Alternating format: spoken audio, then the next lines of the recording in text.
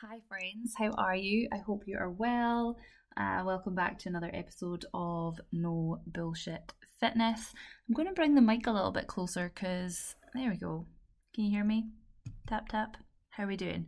So, what I wanted to talk about in today's episode was things I have learned along the way in my journey of health and fitness. I was going to just do the gym, but honestly, there's some fucking gems in the food industry as well that I've kind of tried and failed at. I just wanted to kind of cover a couple of those different things with you today. The first thing that I have written down is you will do gimpy exercises. This is more just like a little note for myself because I realised that sometimes when I podcast, I can give across a very succinct message, but more often than not, my little ADHD brain goes off on a tangent and then I can't remember where I originally started. So I have to almost then backtrack, and it's just not great listening for you. It may be entertaining, I don't really know. But yeah, I thought a list would be good for today. So I've got 4 things. Who knows what little literary adventure will go on with each of them. But yeah, the first that I have written down is you will do gimpy exercises. So what I mean by that is you will follow pages on Instagram, and now TikTok even more so, and you'll see a girl with a pair of leggings on or shorts. She'll have that weird little pucker bit in the crack of the leggings, and they'll be pulled so high up her arse that it's giving her a wedgie, and she'll be doing a movement. She'll maybe be doing a circuit, but you're going to look at that and think, if she's doing that and her butt looks like that, then I'm going to do it too, because then my butt will look like that as well. Wrong, incorrect. The chances are she rarely does those movements. She's only just recorded them for her social media post. And also, like, the scandalous thing on TikTok now is like you're seeing videos of people that like regularly film and promote like different fitness supplements and stuff like that. Like, they've all got like padded things inside their shorts and their leggings to make their butts look rounder and less like they have cellulite and stuff like that. So yeah, you will along the way probably have found yourself, or maybe you already have gone through this phase, you will do some ridiculous exercises. I'm talking about like a ring row into a squat into a press up, like just taking so many exercises that do not need to be thrown together and trying to make it into one big movement. Now, I understand that a thruster, for example, is an exercise I probably have a lot of you doing. It's a front squat into an overhead press. That, I suppose, you could think, well, why is that not a gimpy exercise? And that's a great question that I actually don't really have the answer to, but because people in the functional fitness world do it, we're doing it too because it's a great movement. It's more so when it's things like, I'm trying to think of what I've seen people do before. Or what have I done before? I'll tell you what I've done before. So you do like kettlebell swing into an RDL, which is great. It's lower body, it's hamstrings and glutes and all of that. But it's just like, if you were to just pick up a barbell and do some really heavy RDLs, you would get far more benefit from it. And I think that's the point I'm trying to make with this. Like, stop faffing about with these stupid exercises that, one, are not maximizing your gym time, and 2, make you look like a fucking idiot, and just like pick up a heavy object and move really well with it. The basic exercises, squats, hip hinges, like your deadlifts and stuff like that, thrusting or bridging movements, so your glute bridges, your hip thrusts, lunges, overhead presses, horizontal presses, so benching, stuff like that, pulling movements, so chin-ups, bent over rows, seated rows, lat pull-downs. Those movements are like the GOATs for a reason because they're basic. You can do them really well. You can load yourself up to an appropriate level that's right for you, and you can maximize your muscle gain out of it. Like, you don't need to be faffing around with like fucking bodybuilders, right? Don't get me started on them. If you go to a commercial gym at the minute, you'll probably have seen fucking idiots hanging about with a lat pull down bar, and then they'll have 2 separate handles hanging over the lat pull down. This is like a massive gripe for me at the minute. I understand from an ergonomic perspective why this is beneficial to the wrists. Where I have an issue is that 99% of the people that are doing this movement can't even do a really well executed lat pull down, let alone be complicating the movement even more by adding in D-rings. If you've got no idea what I've just mentioned, then just, glaze over, just be like, it's fine, Sarah. You have your little rant and move on. But yeah, I think what I'm trying to say is keep it simple. Do the basics really, really well. Once you get good at them, add more weight, you will see progression for years and years. You do not need to try and reinvent the wheel or look for the magic exercise that's going to do something for you. Like, genuinely just do the basics really, really well and lift them heavily. Like, that's all you need to focus on. Okay. Second point I've got down is kind of along a similar vein, but from a nutrition perspective.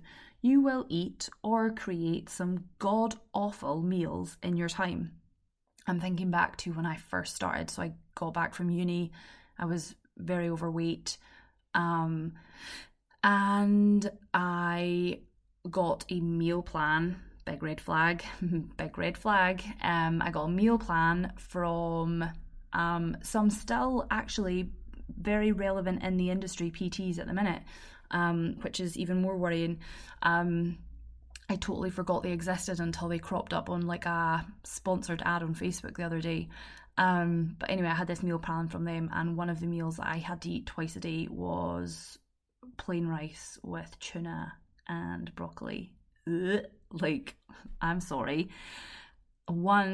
Sarah does not like dry tuna. Like, I'm sorry, but unless it is absolutely swimming in mayonnaise, I cannot eat tuna anymore. And I don't know if it's because of that or what, but like, Greg always laughs at me because he probably has about half the amount of mayo that I will have if we're both having tuna with something.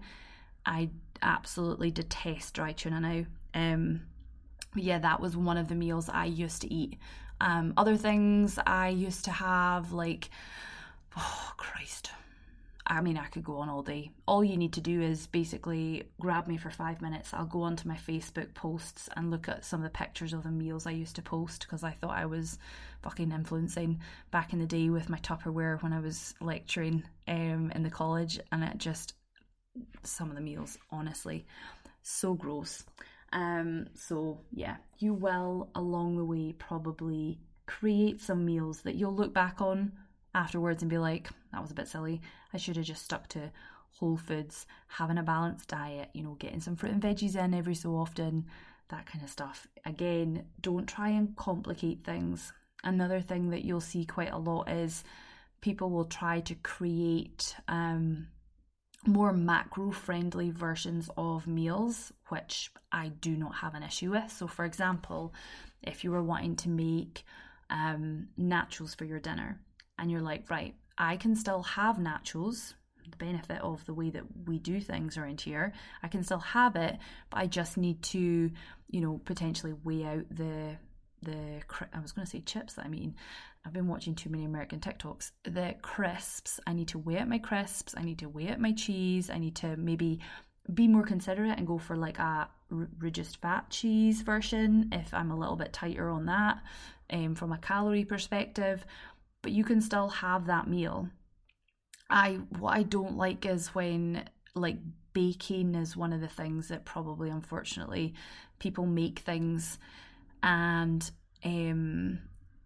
it's just not as good, is it? Like, I feel like you go to all that effort, you make this like pretend cake or pretend donut with like Greek yogurt and stuff and artificial sweeteners, which you can get used to the taste of them, but again, not a way to live.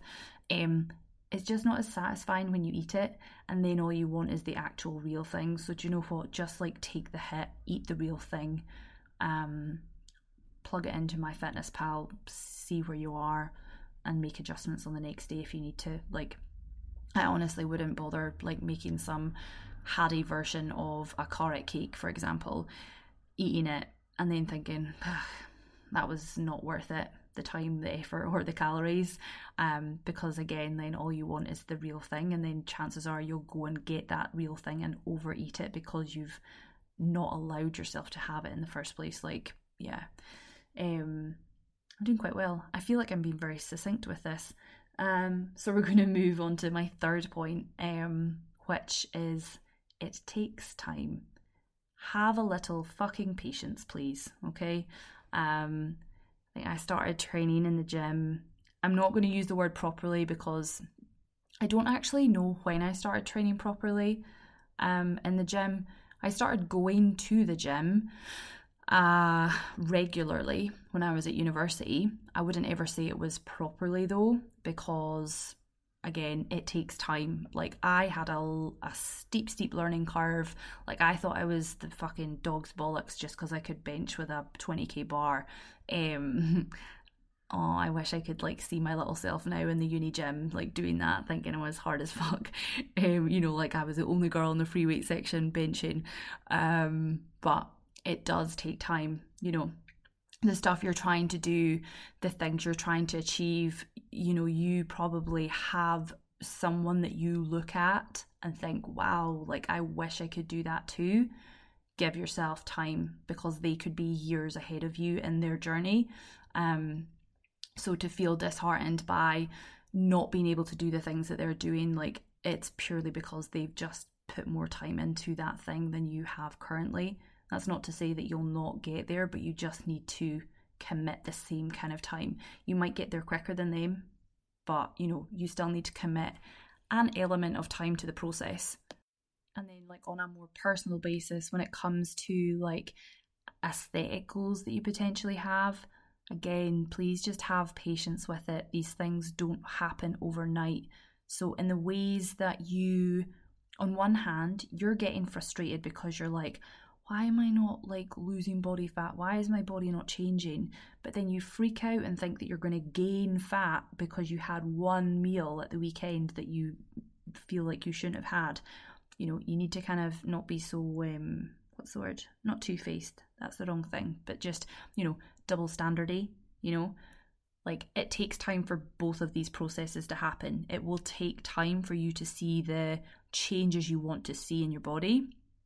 But also, take comfort in the fact that the changes that you maybe don't want to see will also take time. So if there is a period of your life that is very busy, very hectic, there's lots of barriers in the way to you doing the things that you know you should be doing, like please don't kind of think that everything will come undone because of that, because everything takes time. It's your average efforts and your average kind of work ethic over time that dictates where you currently are. All right. And then the last thing I want to talk about is fitness being kind of like not a circle. I've put it's a circle, not a destination. I don't feel like that's completely correct, but you don't wake up one morning and you're like, oh, I've cracked the whole health and fitness thing. Like, I will never have any issues again. The end, And she went on to live her life happily. Like, it just doesn't work like that. I spoke the other day on my socials about how I was having like a bad body image day. Like, and then I was speaking to a client about it at check-ins because she was also experiencing something very similar. And I was saying like, you don't get to the point where you don't have bad body image days, but you get to a place where you recognize you're having a bad body image day, and the voices in your head that are telling you all the negative things, you're able to drown them out a little bit more with kind of more rational thoughts. That to me is progress, and that to me is change, rather than what I was saying about you never get to a place where you will never have a bad body image day again. It unfortunately will not happen. But what you will get is you'll get better at understanding how to speak to yourself and how to cope with these situations, in the same way that, you know, when life gets hectic and you can't get to the gym or you can't exercise as much as you want to, you will have an understanding of, right, I know how to kind of approach this situation because I've dealt with something similar before. You just get better at understanding how to speak to yourself and how to treat yourself and how to react to situations. In a very similar way to, like, if any of you have done like child psychology or studied any of those kind of things, like babies are blank slates. We talk about schemas with children, so it's like the building blocks of learning experiences for them. You as an adult are still developing schemas. You're developing these building blocks that allow you to build up experiences around different things. So the first time you experience a bad body image day will probably be pretty awful because you're like, I don't know how to deal with this. And you'll probably spiral into some kind of negative behavior pattern. The next time you experience a bad body image day, hopefully, you know, if we've had a chat about it, I can give you some kind of ways to approach that day and how to kind of make it not as difficult for you. And then the more times you go through this process, you'll get better and better at understanding, like, this is how I need to speak to myself, or these are the kinds of things I need to do on that day. So for example, maybe not body checking, not looking at yourself in the mirror constantly. It's like, we know it's going to make us feel like shit because we're having a bad body image day, but we're still like, well, I'll just have a little peek in case anything's changed, you know. No, just like avoid mirrors for that day. Wear clothing that you feel comfortable in. We are so bad at, like, or I don't know, I am hanging on to clothes in our wardrobe that we know we're never going to wear because we feel like shit when we're in them. They don't really fit us properly. We bought them because they were maybe fashionable or trendy, but it's not really us. Or, you know, again, referring to myself, I'm trying to be this, like, fashionable, whatever, going with the flow, what everyone else is wearing, when, like, I don't have a typical female body. My butt, I would like to think, is slightly larger. My legs, definitely. I think my butt leg to waist ratio is completely off from the female average, as well as my lats, like, so underneath my armpits. You can forget looking cute in any little spaghetti strap tops. Honestly, we just got the pictures back from my sister's wedding, and I swear to God, I showed Greg one of the photos. Absolutely stunning photo. Me, my sisters, Greg, Karen and Lucas, so like all of our partners, just the 6 of us, beautiful photo. And I'm there standing like fucking She-Hulk with my biceps and my shoulders flexed because I just can't help myself. But I said to him, I was like, if you cover up my face, it's genuinely like one of those little, like, muscly dolls you get, and I was like, it almost doesn't look like my head, my pea head belongs on my body. So I don't know what the girl did with the fucking lighting, because I love how I look in that photo, but it's just not a typical female physique. So we need to stop trying to force ourselves to wear clothes that we think we should wear and just instead wear what we feel comfortable on. Anyway, I'm going off on my little tangent that I said I wouldn't go off on. When you're having these bad body image days, you will build up a kind of coping strategy that is going to be your schema, which will get better and better the more you experience it. So you'll be able to kind of cope with the situations more. And that is why, you know, fitness, food, relationships, body image, it's not a final destination. You don't get to a point where it's like, right, okay, that's me, sorted, cured forever, whatever that, you know, however you want to term it. You just get better, or you have a better understanding of how to cope with these situations when they present themselves.